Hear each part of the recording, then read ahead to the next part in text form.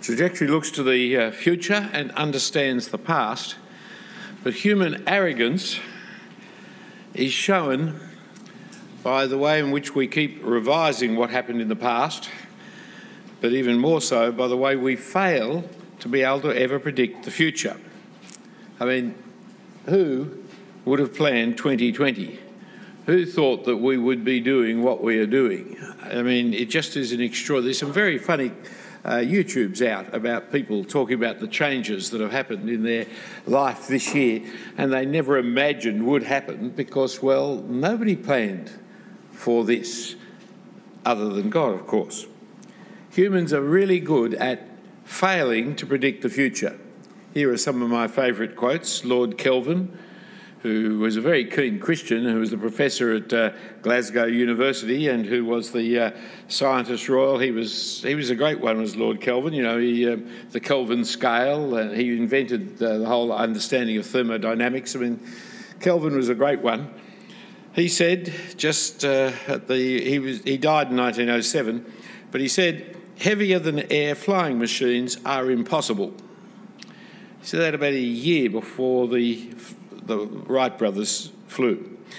He said, I have not the smallest molecule of faith in aerial navigation other than ballooning or the expectation of good results from any of the trials we hear. I wouldn't care to be a member of an aeronautical society.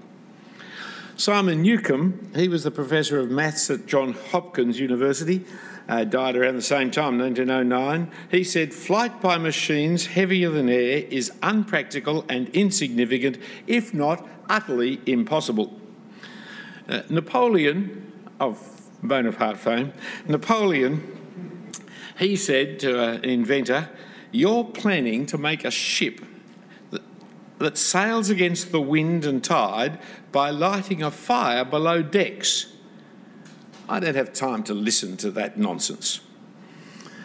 And again, Sir Harold Spencer-Jones, who was a professor at Cambridge University and the Astronomer Royal, he said, space travel is bunk, 2 weeks before the Russians put Sputnik up. He also said, I'm of the opinion that generations will pass before man ever lands on the moon, and that should he eventually succeed in doing so, there would be little hope of his succeeding in returning to Earth and telling us of his experience. Beyond the moon, he is never likely to go unless through an error in launching his space vehicle, missing its target and wandering off into space, never to return. He said that in 1957, just 12 years before Apollo 11 landed on the moon and returned. The capacity for humans to fail in their predictions, it just goes on and on. Read any economic predictions and you'll see the failure is just massive. We can't know what's going to happen in the future, though we keep making decisions on the basis of what we think will happen in the future or what we want to happen in the future. Now, I hope you had a great time with our little not trivial quiz. It's not trivial because it was God working his purposes out in the history of the world, and we do need to understand that history and at least know the steps that took place, as well as understanding God's plans in the bit of history that we're looking at, particularly understanding his plans in this part of the history. So we look at the passages of Scripture in this session, quite a few. We're going to work fairly hard in the next little while. This session, going to keep referring back to background history. You'll see that on the outlines before you if you have the outlines. And we start off, though, by going back to Psalm 89, where we read of God and his word to David and his family. Remember these two things about God and his word. The God who made the promises is the sovereign ruler of the universe, who's all-powerful to fulfil his promises, and secondly, that God who made the promises is loving and faithful and will not lie or change his mind. He's trustworthy and reliable. He's given his word. He'll keep his word. So now let's look at the history of the period. I'm going to do it by maps because I first studied geography and I love maps. So these are naughty maps because they don't have scales, north points and all kinds of things that you're supposed to have on a good map. Firstly, on the map of what The British call the Middle East because they're arrogant imperialists. In fact, it's Southwest Asia that we're talking. It's only Middle East if you live west of it. Ponder it for a while there, you know. It's not Middle East from here. It's far west from here. It's Southwest Asia. It's the place where three continents come together. Asia, Africa and Europe all come in this little bridge just here in this part.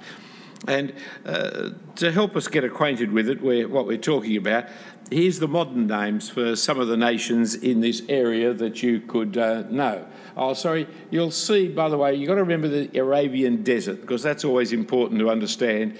The green of the Tigris-Euphrates Valley and the coastline, if they wanted to go across the Arabian Desert without aeroplanes in the ancient world, you had to walk around it. So people from the east are actually the same as the people from the north, because they walked from the east around and come to us from the north. A little bit of biblical confusion there that happens because we don't remember the Arabian Desert. We, of all people, should remember deserts. But move to the modern map that you'll see, and there's the kinds of countries we're talking about: Turkey, Syria, Iraq. Over there is if I can get to it, is Lebanon, of course. Israel's down here, Egypt's here. Actually, Iran, the eye over there is Iran. That little eye right on the edge of the map is Iran.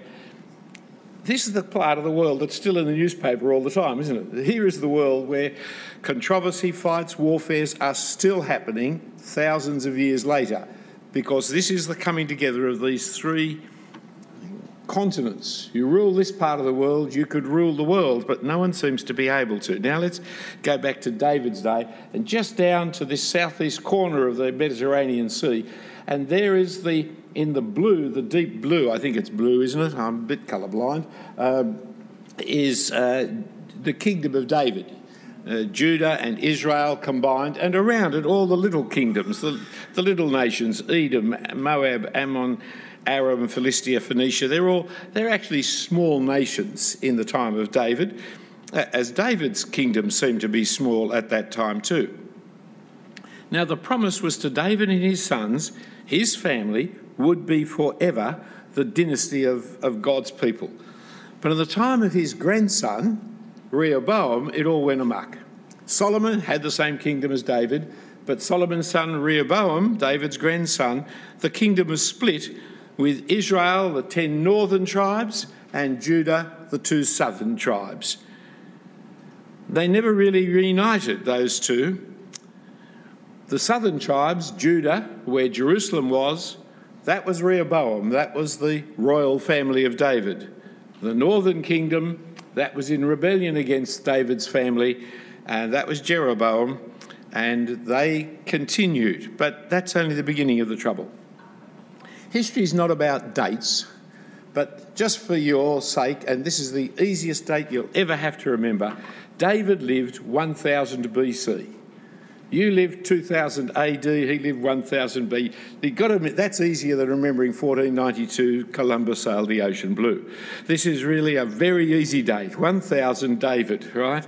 And at the time of David, the world empires were weak. Assyria was weak, Egypt was weak, Rome hadn't come on the scenes yet, Greece hadn't arrived, Alexander the Great, well, he's got another 600 years, 700 years before he even born. So the big kingdoms were weak. But then after David and after Solomon, Assyria started to develop. Assyria's capital is Nineveh, and today it's called Mosul, just across the river. I'm sorry that the way the map has Assyria, you see Nineveh's name is almost obscured there, but it's on the Tigris River, not the Euphrates. The Tigris is the one to the east, Euphrates the one to the west. And from Nineveh, the kingdom spread, and it really did spread all the way down to Egypt, all into Turkey, and across to Iran. It became the world empire of the time. So by 750, it had come down to Israel. In 722, it destroyed Israel, but not Judah. In 705, they came into Judah. They actually besieged the city of Jerusalem, and then at the last minute, suddenly, inexplicably it would seem, Sennacherib, and they just went home. And Judah survived. Here was a great threat. This wasn't the threat of the kind of little local states. I mean, when I talk about Victoria and Queensland, love South Australia, love Queensland. I just thought I'd say that for the sake of the live stream people here. You heard he only came to Sydney because he couldn't get into Adelaide. Says it all, doesn't it? It's not like that. We're talking about China, we're talking about the United States of America, we're talking about Russia, we're talking about the world powers that we're dealing with when we talk about Assyria. But under King Hezekiah, one of David's great-great-great-grandsons, under King Hezekiah, Jerusalem and Judah was miraculously spared the Assyrian conquest. And so the promise to David looked secure. God had kept his word. David's son continued to reign on David's capital city, Jerusalem, with Solomon the temple right there. And then an astonishing thing had happened in world events. Almost overnight, it would seem. It was like the fall of the wall of Berlin, which some of you are not old enough to remember. But suddenly, this empire that seemed to be impossible to defeat just collapsed overnight. And Nineveh was defeated and destroyed in 612 BC, and its whole Assyrian empire disappeared from the face of the earth. It was defeated by a combination of the Medes, who were to the east and north, and the Babylonians, who were to the south, centred on Babylon, on the river Euphrates. These changed the whole world landscape with the rise of what is called the Medo-Babylonian Empire, because the two worked together but not very harmoniously. And with the rise of the Babylonians came the downfall of Judah and Jerusalem. This time the sins of the people of Judah were just too much for God to bear. Their idolatry and syncretism, their mixing together of religions, was no longer tolerable to God. And their confidence for survival was absolutely idolatrous, really, because it existed in the temple. We've got the temple, we'll be safe. We've got the temple, we'll be safe. They didn't worship God. They didn't do what God wanted in the temple, but we have the temple. We have Jerusalem. We'll be safe. We have Jerusalem. We'll be safe. We've got the king. He's David's son. We'll be safe. We don't have to live in godliness because, well, we've got the temple. We've got the city. We've got the king. We'll be safe. But God wouldn't let the Assyrians conquer us, but God handed them over to the Babylonians. And under Nebuchadnezzar, Judah fell. The city was sacked. The temple was destroyed, and the dynasty of David, ruling in Jerusalem, came to an end. And so we have Psalm 89. Turn back to Psalm 89. Psalm 89, it's a long psalm, isn't it? It started so wonderfully, didn't it? God is faithful in the heavens. God is loving. God has chosen David, made the promises to David. God is all-powerful. He rules the world in every way. God is faithful. He won't lie to David. Now we're going to read what happens from verse 38 to the end of the chapter. And Monique's going to come and read this for us, isn't it? I'll just get out of the way, Monique, while you come and do the reading here.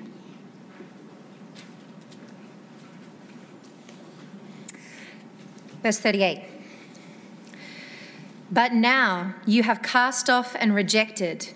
You are full of wrath against your anointed. You have renounced the covenant with your servant. You have defiled his crown in the dust. You have breached all his walls. You have laid his strongholds in ruins.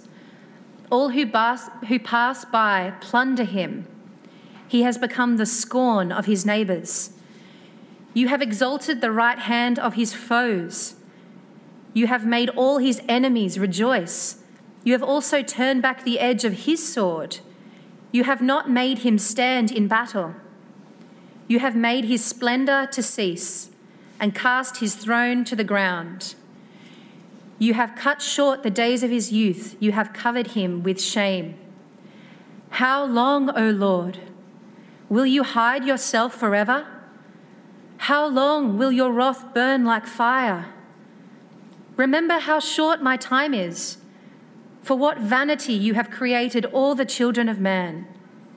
What man can live and never see death? Who can deliver his soul from the power of Sheol?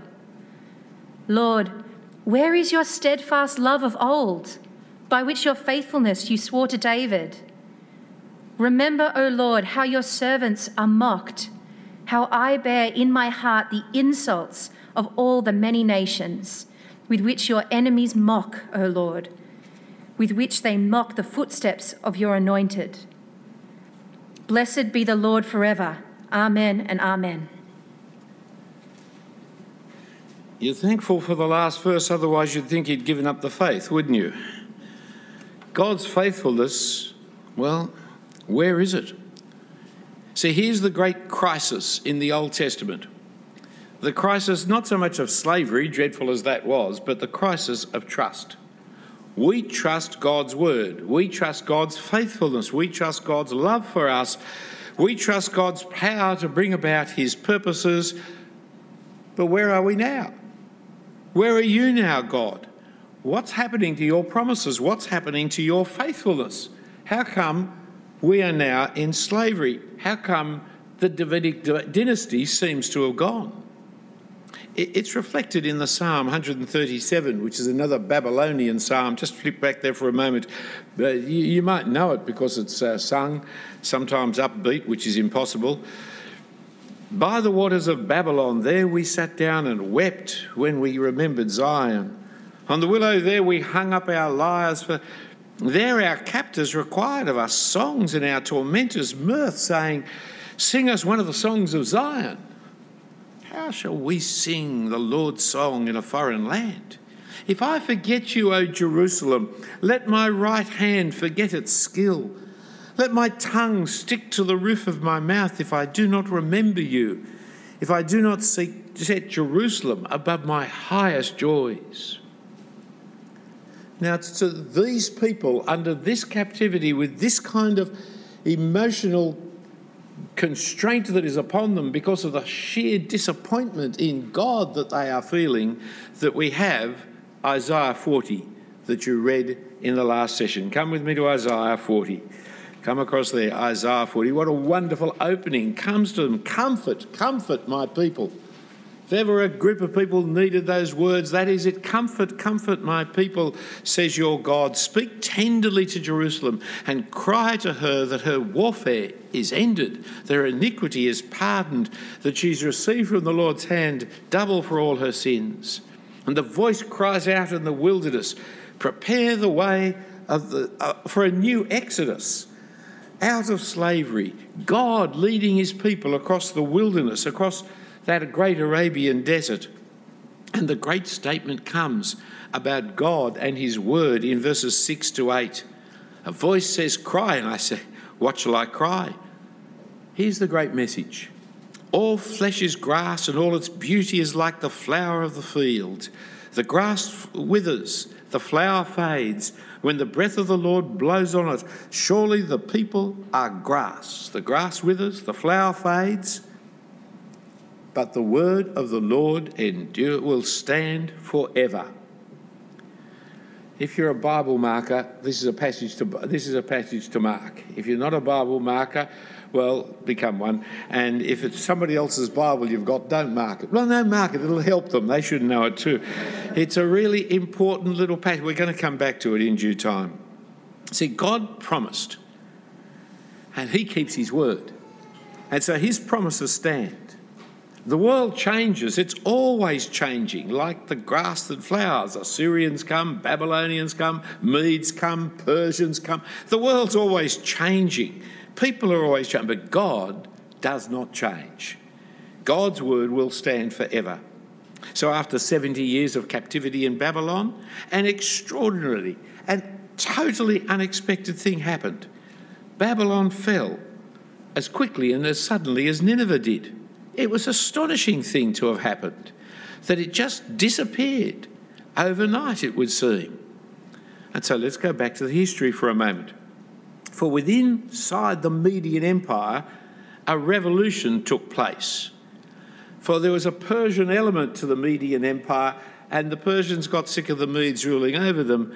And so one man in particular, Cyrus, rose up and with war after war destroyed the Median Empire. And so the Babylonian Empire fell as well. What had arrived were the Persians, and the Persians were greater still. No one would have guessed it. Who would have guessed? Who would have expected it? Not the slaves in Babylon. They weren't expecting it. They didn't know how anything could happen. That this man in far off Persia, in Iran, out of the capital city of Susa, that he would rise up and start an empire that would not only cover the two rivers and reach down to Egypt, but would go off into Turkey, all the way across Turkey, and go into Greece, and so start approaching Europe. This was a big empire that was to take place. This was the greatest empire that had ever happened, but it arrived overnight. No one expected it. No one predicted it, other than God. For who would have guessed, who would have expected that this would happen? But Cyrus wasn't particularly interested in Jerusalem and Judah. And so under Cyrus, the Jews were sent home from Babylon. They were the enemies of Babylon. Babylon were his enemies. Your enemies are my enemies. And so he packed them home to rebuild Jerusalem, to rebuild the temple, to rebuild their kingdom and to start all over again. Who would have guessed? And so we read in Isaiah 41, the invitation to judgment. Listen to me in silence, O coastlands, and let the peoples renew their strength. Let them approach, then let them speak. Let us draw near together for judgment. See, all the nations, the little ones that we're talking about just around Judah, come together. The little ones gathered, come and let's have a talk about this, says the God of all the earth. All the nations living under threat of the Persia's king come together for a judgment time with the Lord.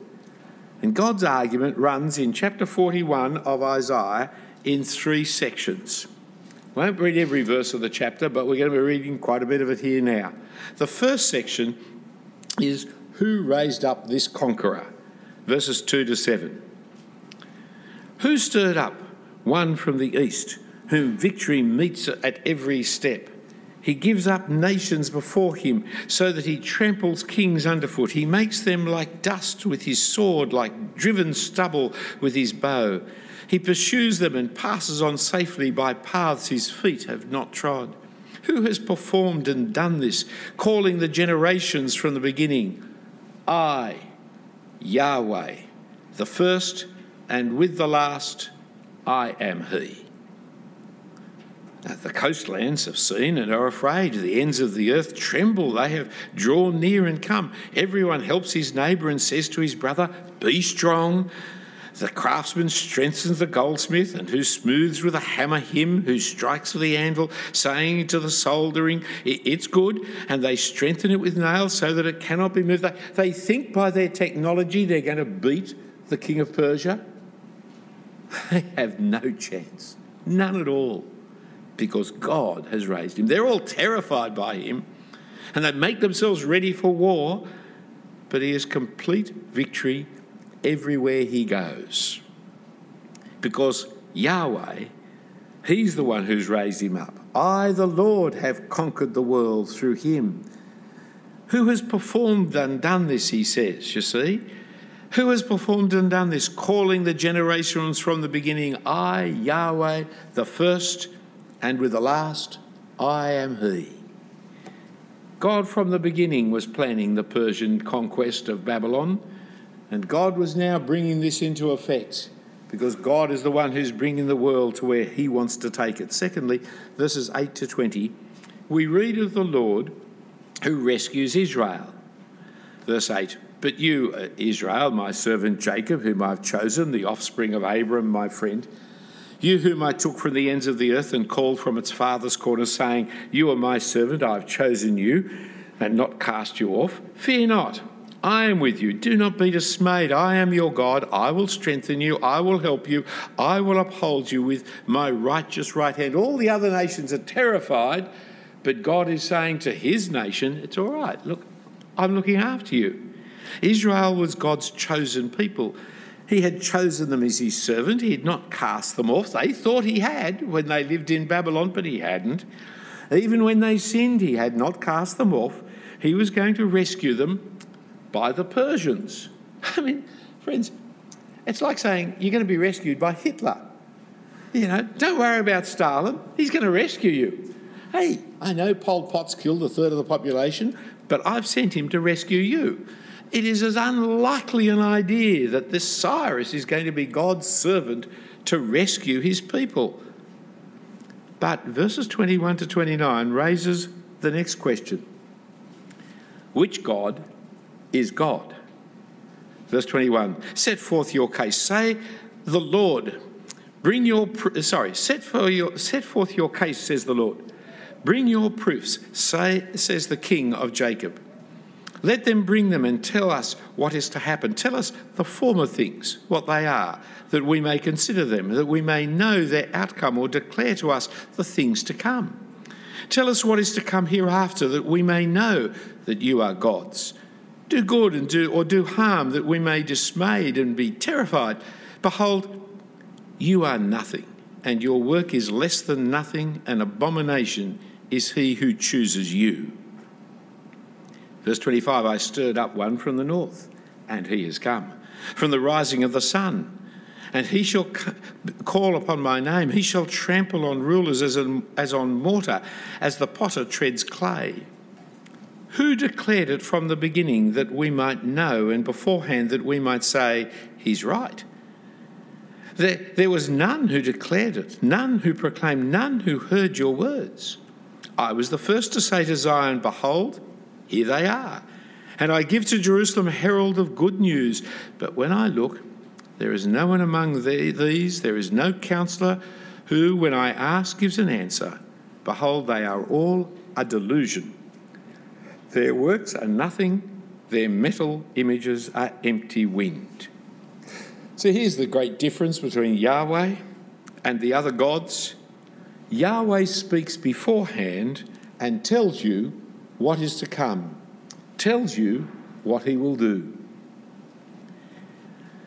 He's about to tell you the future, not because he's a fortune teller, but because he's the one who creates the future.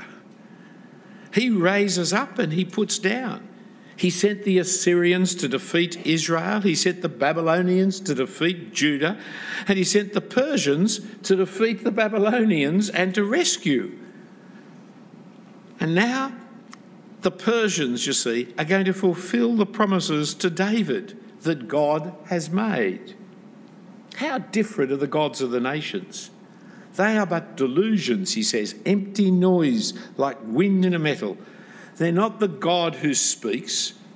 They're not the God who rules. They're not the God whose word brings about the future. They're not the God who keeps these promises. They're about as reliable as Mr. Trump predicting about COVID. They really don't know what's happening. They don't know what's going to happen. And they just keep making promises that don't come true. Whereas the God of the Bible, he keeps his word. But then he keeps his word like you would never expect. He doesn't do what you expect him to do. He does something quite different to your expectations in keeping his word. And so we come to chapter 42 and the astonishing servant of verses 1 to 9. Very important passages I'm reading to you here, my friends. Really important if you're ever going to understand the New Testament and the Gospel. Chapter 42, verse 1. Behold my servant, whom I uphold, my chosen, in whom my soul delights. I have put my spirit upon him, and he will bring forth justice to the nations. He will not cry aloud or lift up his voice or make it heard in the street. A bruised reed he will not break, and a faintly burning wick he will not quench. He will faithfully bring forth justice. He will not grow faint or be discouraged till he has established justice on the earth, and the coastlands wait for his law. Thus says the God who created the heavens and stretched them out and spread out the earth and what comes from it, who gives breath to the people and spirit to those who walk in it. I am Yahweh, I have called you in righteousness. I will take you by the hand and keep you. I will give you as a covenant for the people and a light for the nations, to open the eyes of those that are blind, to bring out the prisoners from the dungeon, and from the prison those who sit in darkness. I am Yahweh, that's my name. My glory I give to no other, nor my praise to carved idols. Behold, the former things have come to pass, and new things I now declare. Before they spring forth, I tell you of them. God is God. He is in control of the future, for he brings it about. But he brings it about in extraordinary ways, not by the conquering king ruling the universe through his military might or something. This is not the alpha male whom everybody looks to in his regal splendour and he's the head of his mighty army. Here is a servant, a nobody, somebody who nobody notices. You don't even remember how to describe him. And he will bring forth and establish what no king of the world has ever been able to, justice on the earth, who will be a sure promise to his people, and he'll be a light to the nations, to open, verses 6 and 7, to open the eyes that are blind and to bring out the prisoners from their dungeon. God is not sharing his glory with anyone. He alone declares what will happen. And then as a result, they happen. Verse 8, I am the Lord, that's my name. My glory I give to no other, nor my praise to carved idols. Behold, the former things have come to pass, and new things I now declare. Before they spring forth, I tell you about them. And just as there is an unexpected, an unexplained servant, there's also an unwanted Messiah. For Cyrus is his Messiah, but Cyrus is a pagan. Skip across to chapter 45.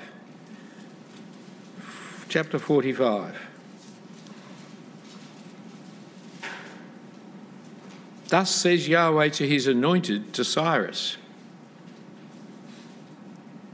The word anointed means Christ. Thus says Yahweh to his Christ, Cyrus. Extraordinary. Whose right hand I have grasped to subdue nations before him and to loose the belts of kings and to open doors before him that gates may not be closed. I will go before you and level the exalted places. I will break in pieces the doors of bronze and cut through the bars of iron. I will give you the treasures of darkness and the hoards of secret places, that you may know that it is I, Yahweh, the God of Israel, who calls you by your name. For the sake of my servant Jacob and Israel my chosen, I call you by your name. I name you, though you don't even know me. I am Yahweh, and there is no other beside me. There is no other God. I equip you, though you do not know me, that people may know from the rising of the sun and from the west that there is none besides me. I am Yahweh, and there is no other. I form light and create darkness. I make well-being and create calamity. I am Yahweh and do all these things. There's only one God in all the world. There's only one who rules over all the world. I have not the slightest shadow of a doubt that coronavirus comes as a result of God's intention for humanity in the year 2020. For this is God. He creates light and he creates darkness. He makes well-being and he creates calamity. This is God, the one and only.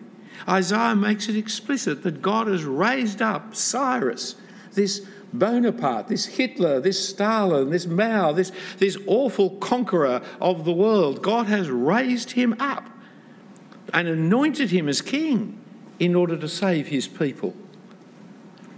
It demonstrates the sovereignty of God.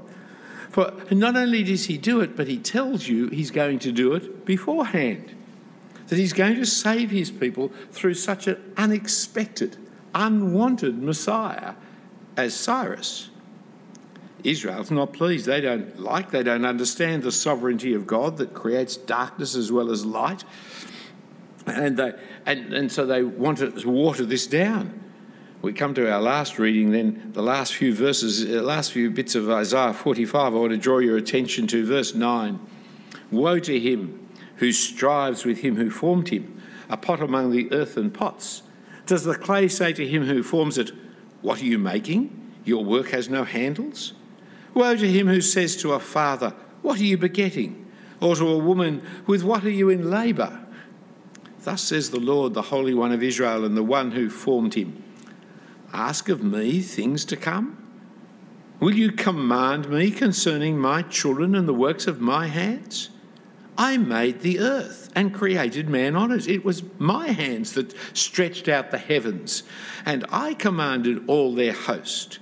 I have stirred him up in righteousness, and I will make all his ways level. He shall build my city and set my exiles free, not for price or reward, says the Lord of hosts. Don't quarrel with God.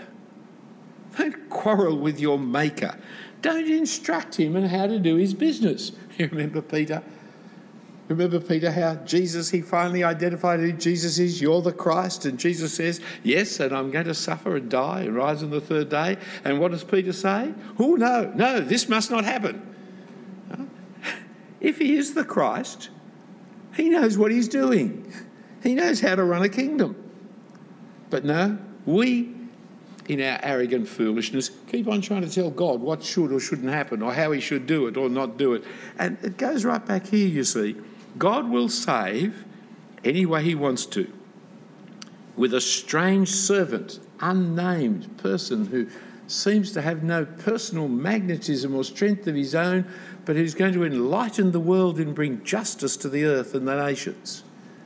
And a conquering king who seems to be the antithesis of God's king, and yet God is going to rescue his people through him. For God and his word are the all-powerful agents in this world. Never challenge God's sovereignty. His sovereignty to bring about anything he wants to in this world. He rules over all, in justice and in righteousness, because of his love and faithfulness. And he's bringing his purposes about. But he's doing it in his time and his way, not your time and your way, not our time and our way, not my time and my way. He's doing it his time, his way. But he has spoken, so we do know what he's doing. We're not left in the dark and in ignorance on this matter, because he has spoken by his word. And his word will be kept, because he is powerful enough to do as he says, and because he's faithful enough to be trusted always to keep his word. So it is his word which is the word of the future. You want to know what's going to happen in your life? You know what's going to happen in this world? It is his word that tells you what is going to happen. It is his word that enables you to live through the plague and the pandemic and the disappointments and the frustrations and the changes of expectations. His word stands firm. And Israel was to look forward to a Messiah that was going to be different to their expectations. Well, if you think Cyrus was different to their expectations, Jesus was so different they crucified him. That's how much they wanted that one. Different to their expectations. And a servant who is different to everybody's expectations. Well, if we crucify him, that'll get rid of him. In fact, by crucifying him, they saved the world. It's all different to your expectations, but it's not different to God's word. God keeps his word, his way, his time. But not only would they be saved by this unexpected servant and by this unwanted Messiah, the whole world would be brought to enlightenment and justice and peace, because God is full of steadfast love and faithfulness. And never will you see it more than that unwanted Messiah and that totally unexpected servant than the Lord Jesus Christ in his death at Calvary. Let's pray. Heavenly Father, we thank and praise you for all good things that you give to us, but above all for the Lord Jesus Christ. We thank you that you told us of him beforehand in the historical circumstances of the kingdoms of Assyria and of Babylon, of the Medes and of the Persians, how you fulfilled your word to David. You kept your promises and you exercised your loving care of protection and salvation. We thank you, Heavenly Father, that you are the one who is full of grace, full of truth. You are the one who's full of steadfast love and faithfulness to bring righteousness and justice to this world. And we thank you, Father, that you have done this for us in the death and resurrection of our Lord and Saviour Jesus Christ, your Christ and your servant. And we thank and praise you for him, Father. And we pray that you would help us now to so understand the future that you have planned for your world and the future that you have planned for us, that we may live in this present time in the ways that will bring praise and glory to you in all things. And we ask it in Jesus' name. Amen.